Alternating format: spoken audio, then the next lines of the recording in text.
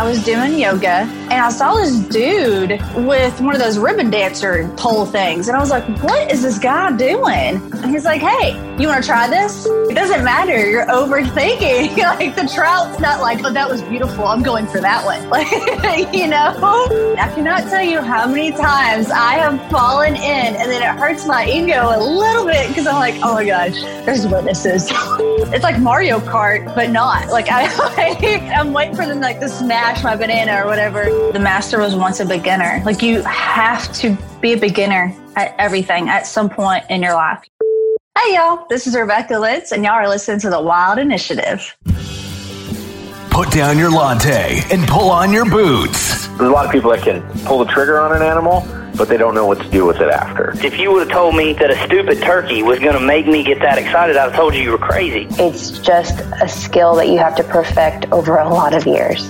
Hunting is a tribal activity. We've lost the tribe. We can't even hunt together anymore. Well, the people that are anti-hunting are usually pro-abortion. So kill the people, save the animals. I just remember riding my horse back to camp with the northern lights and the moose behind me, and I'm like, this is why I've done this. This is as cool as an experience as I will get. Hi, this is Jim Shockey. This is Sam Soholt, the public land bus guy. Hi, I'm Kimmy Greentree. Hi, this is South Cox with the Western Bowhunter Podcast. Hey, this is Ben Dedamonte, a.k.a. Shed Crazy. You're listening to The Wild Initiative. Hey, y'all, welcome to another episode of The Wild Initiative, brought to you as part of the Waypoint Outdoor Collective. This upcoming concert season will be all about the boots, and Tecovas is your stop for the best in Western style. Tecovas has seasonal and limited edition offerings this spring and summer, including men's and women's boots, apparel, hats, bags, and more. All Tecovas boots are made by hand in a time-honored tradition with timeless styles that are always on trend. And Tecovas has first wear comfort with little to no break-in period. It's hard to find this level of comfort paired with this level of style. Stop by your local Tecovas store, have a complimentary drink or two, that's WCB style, and shop new styles. The smell of fresh leather and friendly staff are at your service. Many stores even have leather custom branding to make your boots truly personalized. And with regular live music and events, there's no in-store experience like it. If you can't make it into a store, just visit tecovas.com. That's TECOVAS.com. They offer free shipping on all boots, as well as free returns and exchanges, and ship right to your door. Go to tecovas.com and find your new favorite pair of boots today. Fishing like a local isn't just about catching fish. It's about connecting with the environment and the people who call it home. It's about hearing the stories and traditions that have been passed down for generations and sharing unforgettable moments with the people you meet along the way. Fishing like a local is having an experience that stays with you forever. And with Fishing Booker, you can experience it too, no matter where you are. Discover your next adventure on Fishing Booker. Today, I am sitting down with angler, Army vet, Rebecca Lentz. And I guess congratulations are also in order. Soon to be Lady Angler Baker, maybe? That's awesome. Hello. Well, I think we're going to stick to the Lady Angler Lentz just because it has a nice ring, but I will take the new last name for sure. It does have a Lady Angler Baker. That just kind of sounds confusing. It's like, okay, is she a... Fishing and baking on the river? Fishing and baking? Is that kind of a... I mean, I'd like to see that. Because mostly what I picture is like an inflatable raft with like full like chef outfit and a full like stove oven setup and you baking while going through the rapids. Yeah, but I want the spatula so I can also do like the hibachi chef and be like ting ting ting ting and you know, that'd be awesome. That's the idea there. Backcountry fishing and hibachi tours. A very small niche. Very small. It's a very narrow audience for this group, but I think you can make it work. I got big dreams. Dear Lord. So I would love it just to start out if you could give folks quick introduction of who you are and generally like how did you get your introduction into fly fishing or fishing in general? Well, actually, I'm still a novice. I've only been fishing for a little bit over a year, fly fishing. I have tried fishing, but I have horrible ADHD and I'm stir crazy. Like I'm constantly, I have to be messing with something, moving around, doing something. And for my birthday last year, I asked my now fiance, Joshua, I wanted to drive through the Ozarks. So we're just driving around because we drive around or we go camping, do things like that. And he's like, can we pull over? It was Crooked Creek, and asked if we could pull over so he can try to fish for bass. I was like, yeah, that's whatever. So we get out, he gets all rigged up, and I'm doing my yoga thing because that was more of what I did before fishing. Now fishing's consumed me, fly fishing. But I was doing yoga, and I saw this dude like in the river with one of those ribbon dancer pole things. And I was like, what is this guy doing? And of course, Joshua has got his like bait caster and he's just like, zooming it out there. And I was like, okay. But then we got this guy that's doing something funky. And I mean, I couldn't help. I mean, obviously I was like ear hustling and like staring at him. So he waded over to us and then got out and he's like, hey, you want to try this? And of course I look at Joshua because it was just such a random thing, And I was like, yeah, of course. That looks awesome. I'm like, what is this? And he's like, it's fly fishing. But he was fly fishing for smallies, which I've also tried. Haven't landed one yet, but that's on my bucket list. But he comes over and he gives me his rod. And it's just like, it's so different than regular rods. So even just handling a fly rod it was abnormal for me. So he's like, all right, you got to put your elbow in your ribs and you have to hold it up like the Statue of Liberty and then act like you're, throwing it this way, that way. There's so many rules to it that at that moment it was almost overwhelming because I was like, I'm going to screw this up. Like you were across the river ribbon dancing and now there's all these rules. So I tried a few swings and I liked it. And I get home and Joshua, we're actually on the whole way, we're talking about it. And he's like, well, is that something you like to do? And I'm like, yeah, it's much more interesting than watching someone with like a crappie rig with a bunch of poles sticking out or standing in one spot. That just looks like I'm more active and I can keep my attention span on that activity.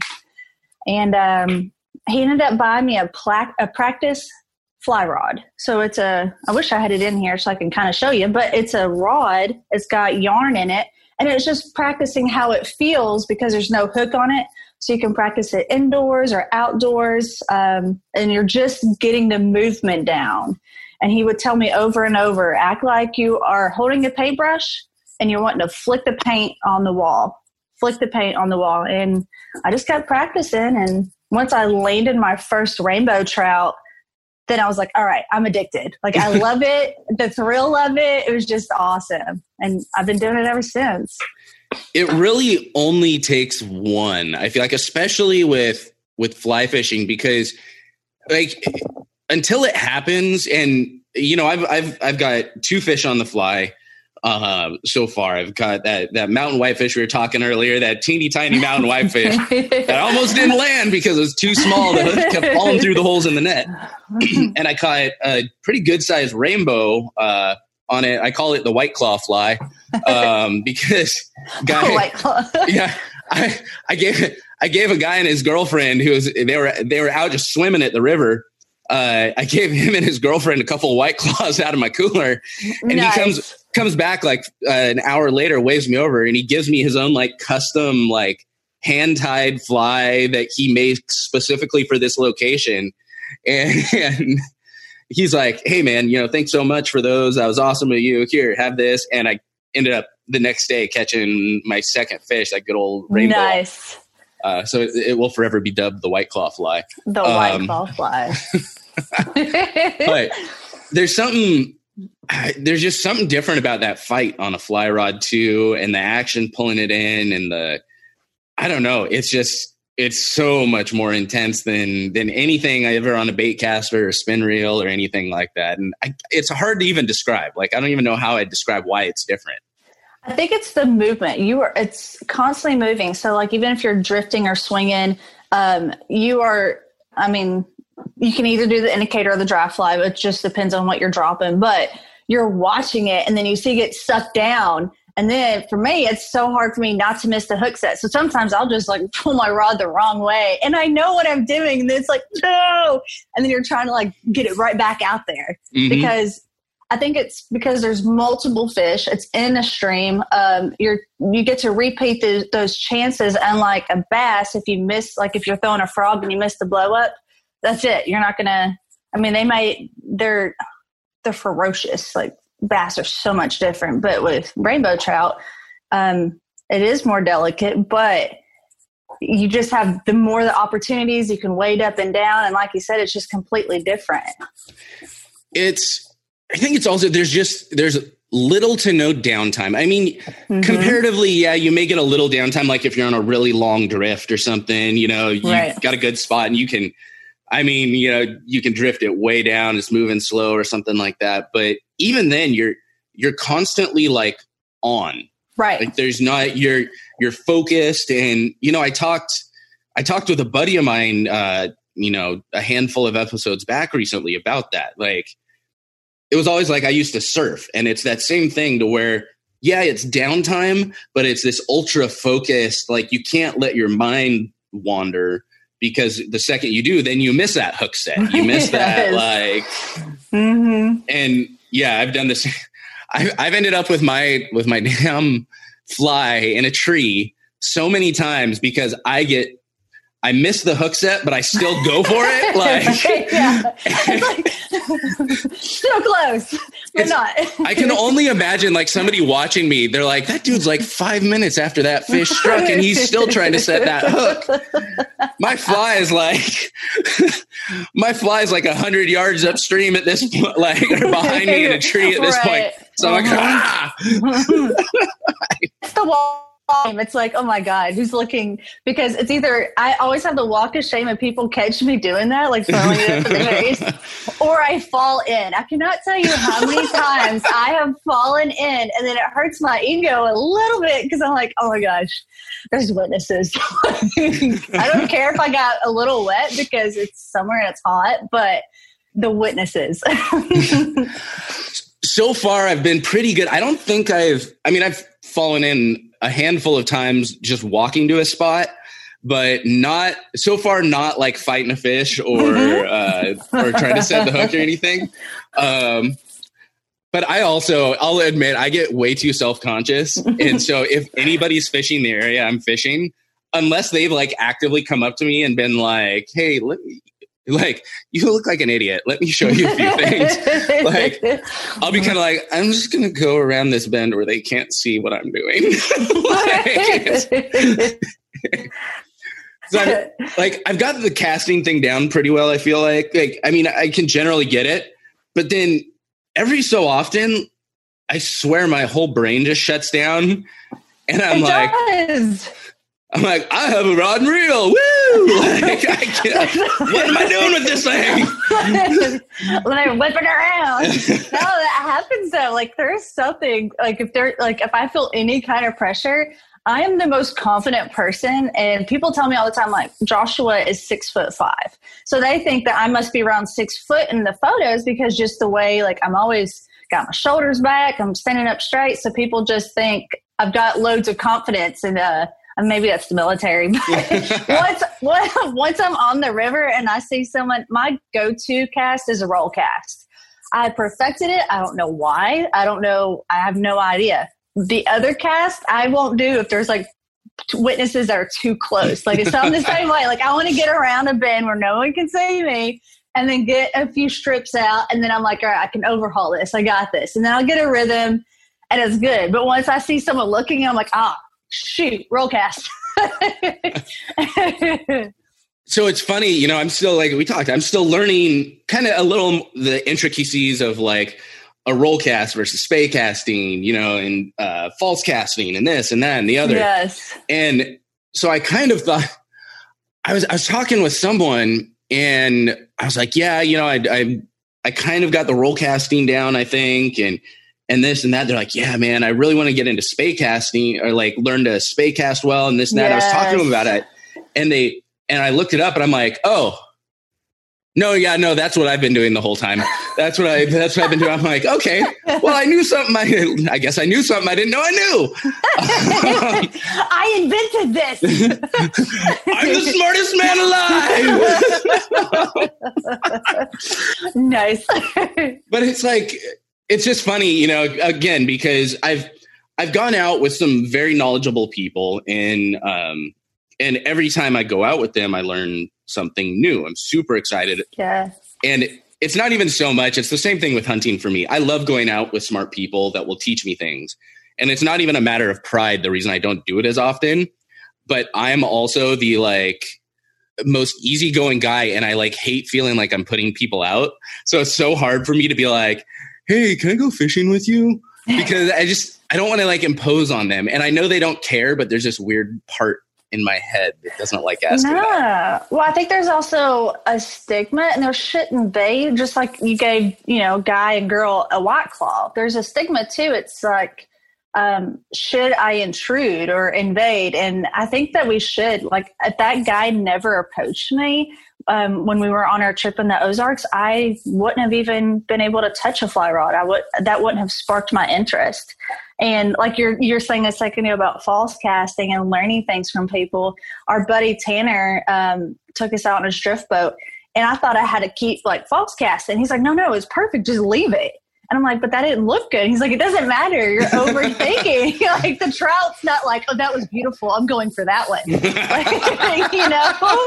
Just leave it. And then once you see it go under, then trout set it, hook set it, and then you're fine. So I think being a novice is awesome. And then having friends and just having the courage to ask for help, because there's always a better way or a different technique, or someone has something they love to do that they could teach it. But it's, I get that. My brain is like, shut up. Don't ask. No. Don't do that. And it's like, no, I want to learn. And people love teaching or talking about themselves or talking about what they love. So I think we just have to figure out how to knock that stigma down. And, I know there's always going to be some people that just want to be out and they're like, please just leave me the hell alone. And usually you can pick up on that pretty quick. Yeah. But for the most part, I do have to remind myself that it is a very rare outdoorsman in any situation that doesn't want to sit down for 15, 20 minutes and talk about what they're doing. Exactly. My whole brand is based on people wanting to talk about what they're doing. That's right. So as you got started, you your boyfriend and now fiance picked up the what? He picked up the practice rod for you. You started in on that, and that's something else. That practice rod, and I've talked with some other people about, getting started in fly fishing, and we've talked about those practice rods are great because it's either that, or if you do pick up a rod, doing something similar where you just have your fly line and you don't even put a lead on it. You just tie a big old bright colored piece of felt or something on the end so you can see it. You can still get that motion without having to worry about jacking up your streamer or something. But exactly. But what were maybe some of the other, one of the things I like you mentioned is for you, it was flicking a paintbrush. But I think there's always a different illustration that works. For me, the one thing that got stuck in my head was somebody told me, just pretend like you're throwing a dart. Right. Wall. Every time you're going back, you're throwing a dart. And I feel like everyone has their own thing it's one of those things that just needs to click with you. And once it does, it makes a lot of sense.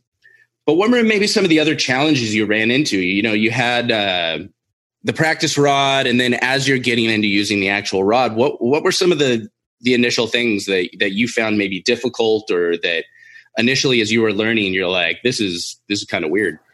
To be honest, it's freaking tying the knots sometimes.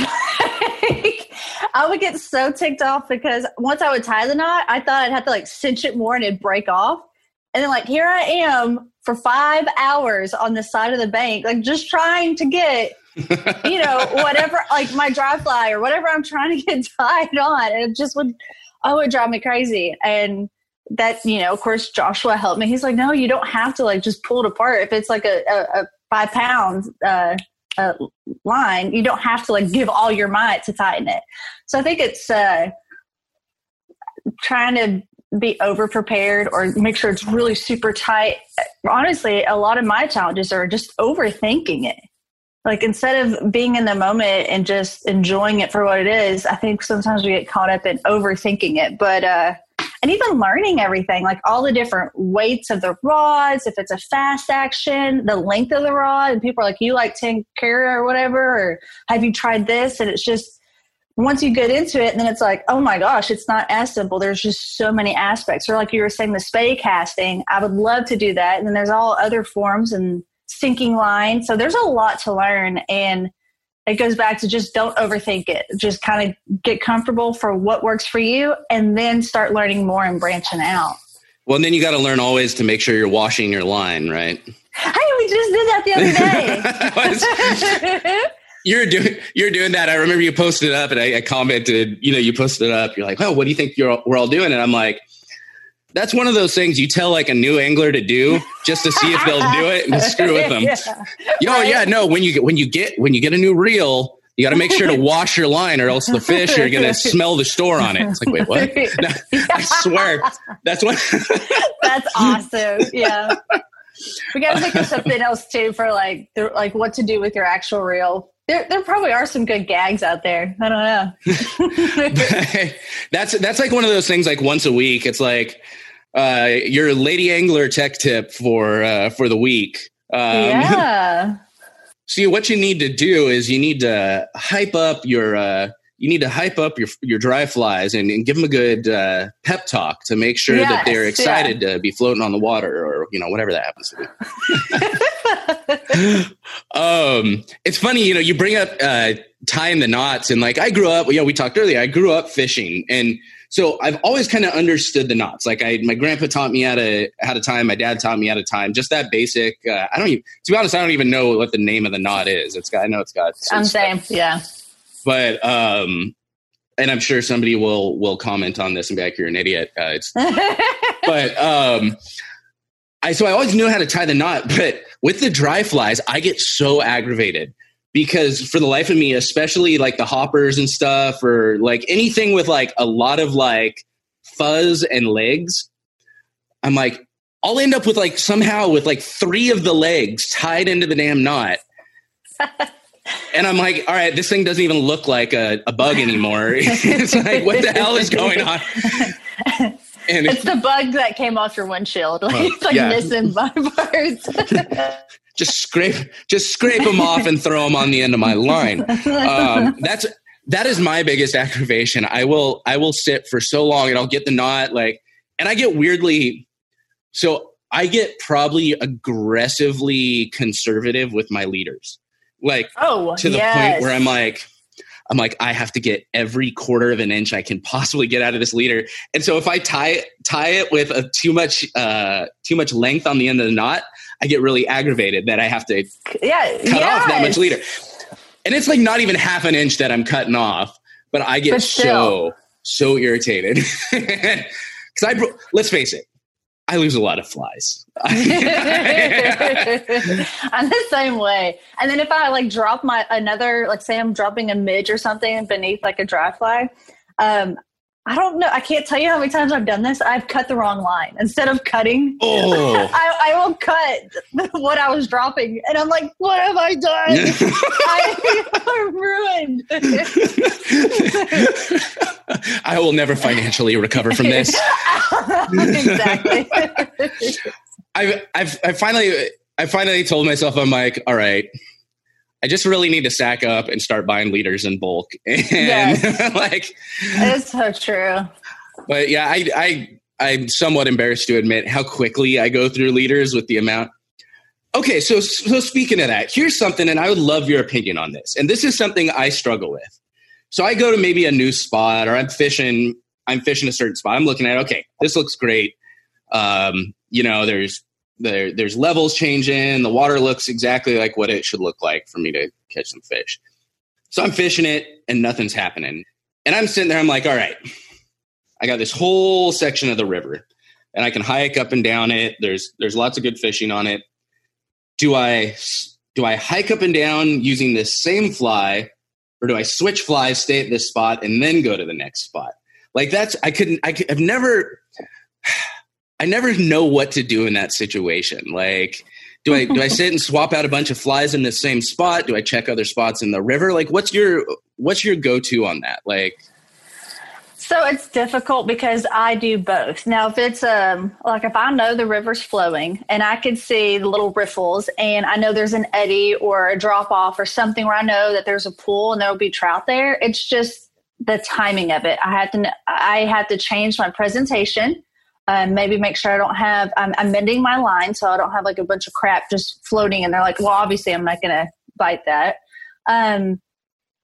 And I also look, I posted a photo a while back on my Instagram where I was flipping over a rock and people were like, what, you actually do that? I'm like, yeah. So I know like if there's more bugs or midges, or I'll look on the top water, if there's a top water bite, if they're hopping around, or if there's a hatch going on, just to be cognitive of what they want, because essentially they're eating something. Like they're in there eating something. So yes, I would change it up. And then if that didn't work, my ADHD, I'm like, okay, something inside of me, I have to catch a fish. So obviously that's what I'm here for. So I'll move downstream or whatever it may be and just try another spot. So you'll typically swap flies once or twice though before moving on to a new spot, you think? I would say like once because I hate taking up time tying my fly. Now I know there might be people, I'll probably get some slack for that, and eventually I'll get better. But I'm just that whole ADHD and compulsiveness, like I have to go down. There's something better. So I don't want to waste time right there. If I already know it's something that should be what they want to be biting on, or if it's a hatch or something, then I'm like, no, this isn't the spot, and I'll move down. But yeah, I'd say at least once, maybe twice. Well, and it's funny because I feel the same way a lot of the times. Like if I'm not actively fishing, I feel like I'm wasting time. Right. And I'm like, dear Lord, I'm fishing from sunup to sundown. Like I can spend like the 5 or 6 minutes it takes me to swap out a fly or to, dear Lord, like honestly, let's look at the big picture here, Sam. Like, right? But then I'm afraid, like if I go to the bank and like somebody might come and get my spot. Like there's just, I don't know, the way my mind works. And then I can't, if I'm not there, I can't see them flash. So there might be one that would have flashed, but if I'm on the bank, I'm not going to, my mind, ooh, yes. Well, there's that, or like, it's always guaranteed. And that's the one time, you go back to the bank, or even you just take a moment, you pull in your line, you're checking something, you're just doing anything but casting. And then you see them start striking, like, or you see that really big one just hit a big old drake or something on top of the on top of the water. You're like, son of a, that was mine. Should have been mine. That was my PB. I know it. That was the only fish in this entire river, and I just missed it. Breaks rod over knee. All right, I guess I got to go back to the truck now and get the other rod. So what are maybe some of the other challenges or some of the other initial things you learned as you were just initially getting into this? Kind of maybe some of the important stuff for somebody just getting into fly fishing to consider as they're getting their start. The biggest thing is handling the fish. We want everyone to enjoy fly fishing, and I think it's great, catch, photo, release. They use it in the bass world, same thing, or catch and release. Just get your moment with your fish, whatever species you caught, and let them breathe. Like put them back in the water. Don't handle them much because you don't want to get all their slimy stuff off. That's the biggest thing. So that way another fisherman can enjoy that same fish that you caught. And that's my biggest takeaway. That's something, that was new for me. Like, catch and release fishing was never something I ever did. Like, unless we're talking like jack pulling for bluegill in a cattle pond, when then it's just like you got hot dogs and you're just like dropping it in, pulling them out. You're like, all right, got one. You like you don't even grab the fish. You just kind of flick it off the line and you catch the same fish like probably 10 times by the end of the night. Right. But like catch and release was never a thing for me because I grew up fishing for stocked rainbow trout in a lake, those things would be fried up an hour later, and I feel like for a lot of fly fishing, and depending on, this was something I talked about with a guy up at the Ashland Fly Shop in Oregon, was talking about the difference too between the native fish and the stocked fish, and a lot of lakes and rivers, you'll get both, and how to tell the difference. And he's like, stocked fish, yeah, catch them, keep them, fry them up, do whatever you want with them. But the native fish, keep them wet, let them stay, let them stay, help rebuild those populations. And I always thought that was a good rule of thumb, because still I'm the kind of guy, I don't eat a lot of fish, but if I do like eating some that I catch. And so I try and keep an eye out and keep an eye out for those native fish that don't have the, what is it? The adipose fin, I want to say is the name for it. Typically with the stocked fish, they'll cut the adipose fin, and you'll see it like on the back, you'll see it docked. And if somebody's probably going to write me and tell me, yeah, that's not quite accurate, but I think that's what it is. And that's interesting. I've not heard that yet, so I definitely want to look into it. Typically, just because where we are in Arkansas, we fly fish the little red mainly. We want to get up to the white, but they're always generating. And what I mean by that is our river, it's dammed up, so the water levels are always too high for us to be able to safely wade out there. We don't have a boat, so we only wade fish, or if it's the winter, we have our waders on.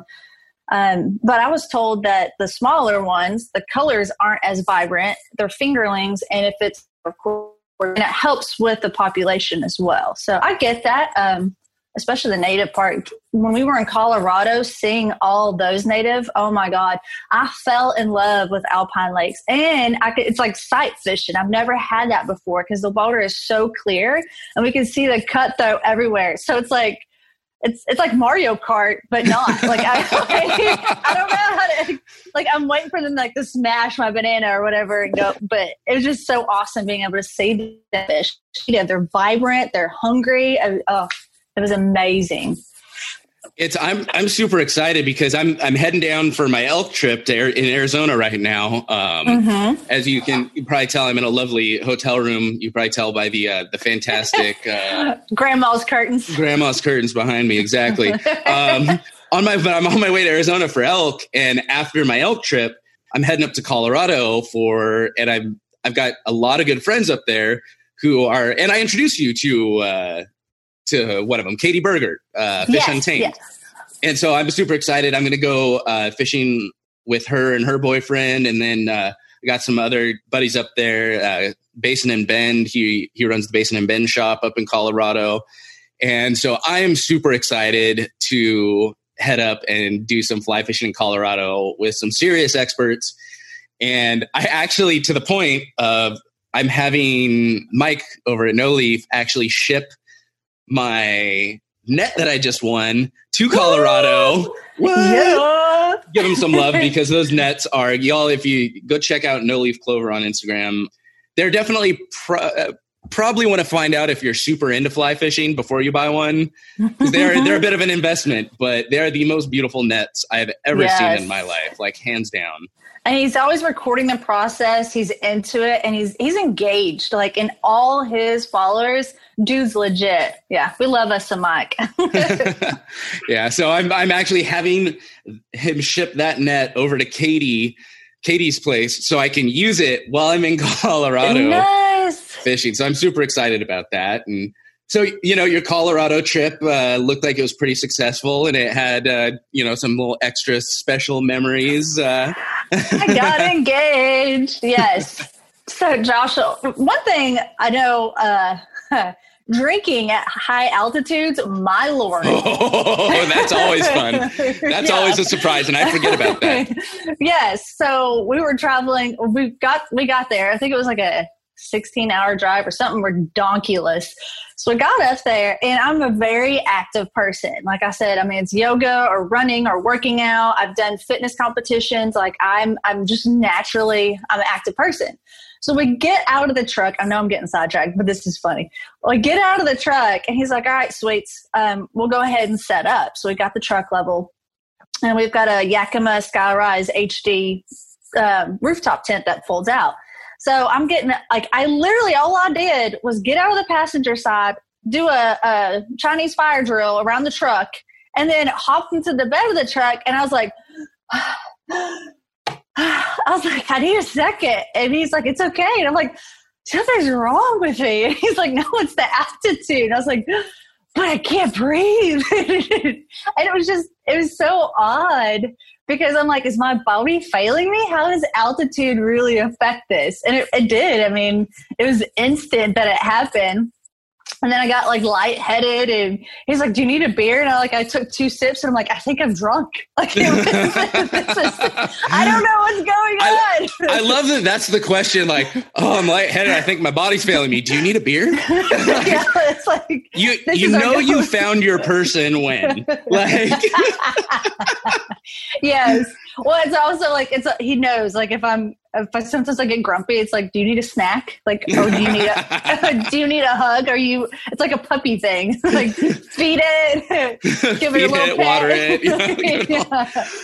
So, yeah. And then, he waited. I'm so glad he asked at the beginning of our trip. We went 7 days with no showers. Luckily, we had wet wipes. So my military training went into effect because I'm great about taking the field showers.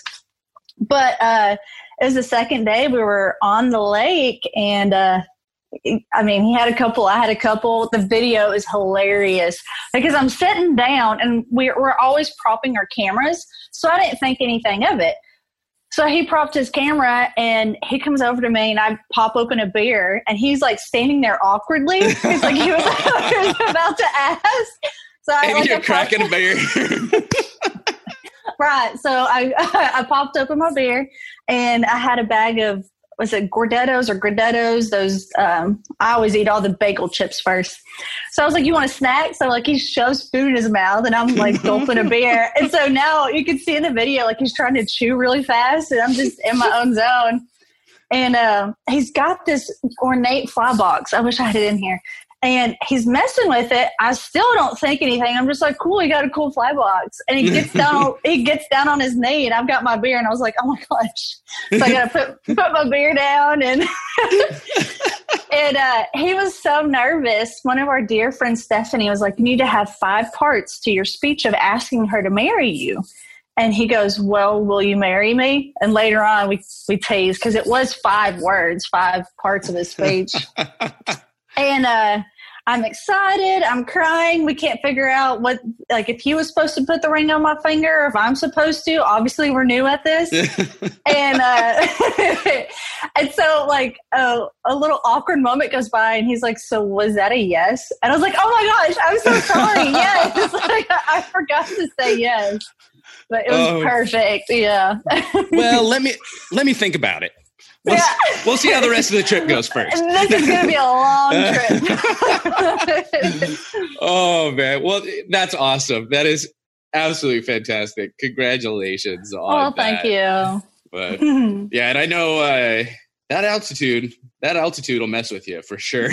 Boy. Well, and I don't know if it really helped or not. One of my buddies, for an early birthday gift, because this trip was a birthday trip, bought me some wilderness athlete, some high altitude. And I started taking it 3 days prior.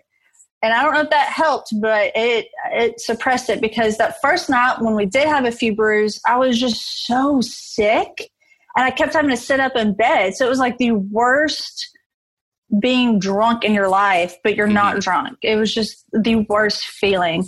And then the second leg of our trip, we went down into a valley and we decided we didn't like fishing that river. We wanted to go back to Alpine Lakes. And when we got back up to that high altitude again, I was kind of nauseous, but I don't know if that stuff works. It felt like it worked, but it might have just, I don't know. See, I've got some similar stuff from mountain ops that I take. I think, and I don't, I think they say to take it like for 5 days before, right? And then you like double the dose and take it like while you're there. Exactly. And I know it's helped a little bit. Like I've just kind of always taken it, and the few times, and I've noticed it's worse when I don't take it. Okay. But I've never had enough courage to like do a side-by-side test where I'm like, I'd rather just not risk it. Yeah. But yeah, there's been a lot of times like this. 2 years ago, I did Colorado for elk, and where my buddy took me, he had this spot that he swore up and down about, and we didn't have the best luck there because it was a weird year in Colorado. But we parked at 11,000 feet, and we were hunting at like 14 to 16,000 feet. I'd have to look again. Wow. But to the point where we were looking down and seeing mountain goats like 1,000 feet below us. Wow. And I just remember, like, especially the first few nights, when I acclimate, I sleep okay. But the first few nights I sleep like garbage at altitude. And then but the entire time, like, we would walk up a slight slope, 100 yards up a slight slope. And my heart would be racing like I just tried to run a damn marathon. Yeah. Heart's racing because, it's trying to get your blood get oxygenated. And you're not getting, your blood's not getting oxygenated. It's trying to pump it through and your heart's just going. And I feel legitimately like I'm dying right now. And then every time I go to Montana, I end up going and having a couple of beers with some friends. And the first time I go out, I'm like, oh yeah, I can have like 3 or 4 beers over the course of a night and I'll be fine. I'm like 2 beers in and I'm like, woo, yeah, feeling good. It's awful. You boys been to what is it from Super Troopers? You boys been to Mexico? Or you boys like Mexico? Yeah. You're out there doing donuts. Well, so I grew up in Southern California. Mm-hmm. I would say that is not the first time I've legitimately, somewhat intoxicated, suggested we go to Mexico. Those are some completely different stories. That was back when you could just like cruise down to Mexico on a whim. And like, anyway. Right. So one thing I always kind of like to wind down with is, say you run into someone somewhere and they find out that you're, you love fly fishing, you love the outdoors. And they go to you and they're like, you know what? I've always wanted to learn to fly fish, right? I've always wanted to spend more time in the outdoors, but like, it's kind of intimidating. There's a lot to learn. I don't have any friends that do it or any history of it. Like, how do I don't think I can do it. I don't know. Maybe it's not for me. What words of encouragement or like advice would you give someone in that situation? It's actually telling myself right now, the master was once a beginner. Like, you have to be a beginner at everything at some point in your life. You just have to go for it. And I mean, it was the same thing when I would go hiking. People would come across me and they're like, aren't you afraid you're by yourself? And I was like, well, no, I've got something on me and then I've got my dogs, but no, like I can't not live my life. And when people are intimidated about the fly fishing, I've had so many men reach out to me and say that their wives have been inspired, or even girls have reached out to me, or they see me on the river. I had someone, she recognized me because I had my floppy hat on. And she's like, I swear I saw you on the river. I was like, that was me.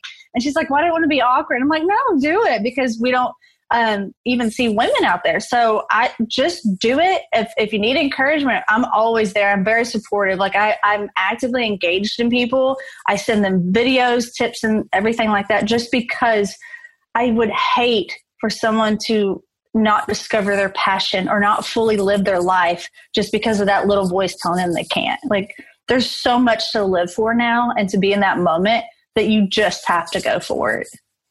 Well, and it's, I love the way you phrase that, talking about somebody not finding their passion, not living their life. Because I feel like you've been through the same kind of transformation that I have, in that you discovered this thing and it absolutely has taken over your life. Like, it is, to some extent, it kind of is your life now. It's what you identify with. And, if years ago, like, you'd ask me, who I am, what I identify with, I would have given you a litany of things and this and that and the other, and it would have been this. And it's like, now, you ask me and I'm like, oh, well, it comes down to, like, I'm passionate about the outdoors and bow hunting and fishing. And it's like, it's simple.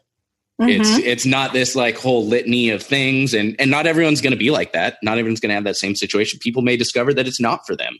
Right. And it's not for everyone, but to, like you said, to give into that little voice in your head for the sake, just because you're a little bit scared, you're a little bit intimidated, to not try something that could then turn into, has the potential to turn into one of your greatest passions. That's a shame right there. It really is. And it's just, if you can even relate it in layman terms, it's like going to the gym. You don't know how to use that equipment off the bat, but you're going to figure it out and you're going to learn. It's the same thing with, I would say with hunting or fishing. You just have to try. And I would hate for someone not give themselves permission to just try it. If you don't like it, you don't like it. But don't be intimidated and do not give in to that voice. Just go out there and do it. Awesome. Well, if folks wanted to follow along with all the shenanigans on the water, where can they find you? At Lady Angler Lentz. On the Instagrams. Yes. Awesome. Oh, and it's Lentz. It's like you have lint in your pocket, but with a Z, if that makes sense. And it's really weird. And an E. And an N and an L. And an L and an N. Lentz. L-E-N. Yeah, there we go. Was it the Reading Rainbow? Reading Rainbow. Oh my gosh! LeVar Burton, good old Geordie LaForge from Star Trek. There's my nerd side coming out. Oh man. I'm going to be on YouTube later today. But yes. Thank you so much for taking the time. I'm glad we were able to make this happen. I hope it wasn't as terrifying as you initially expected being on a podcast to be. It was nerve-wracking, but like I said, I obviously have been following you. I love your stories. And I was like, if I'm going to do it, like Samuel's the guy. Like this is the guy to get my toes in the water and it's going to be just fine. And there's some like a little bit of nerve-wracking. I've been fiddling with my pen and stuff, but overall, awesome experience. I've really enjoyed talking to you. Awesome. Well, thank you so much for coming on. All right, y'all, that'll do it for this episode of The Wild Initiative. Make sure to check out the show notes page at thewildinitiative.com/165. Get links to everything we talked about in today's episode. That'll do it for this week. Looking forward to next time. But until then, I hope this episode inspired you to get involved, get outdoors, and plan your initiative for the wild. Thank you for listening to The Wild Initiative. Please take a moment to leave a rating and review on iTunes or Stitcher. And head on over to thewildinitiative.com to get show notes, check out the blog, gear discounts, other podcasts from the Wild Initiative family, and more.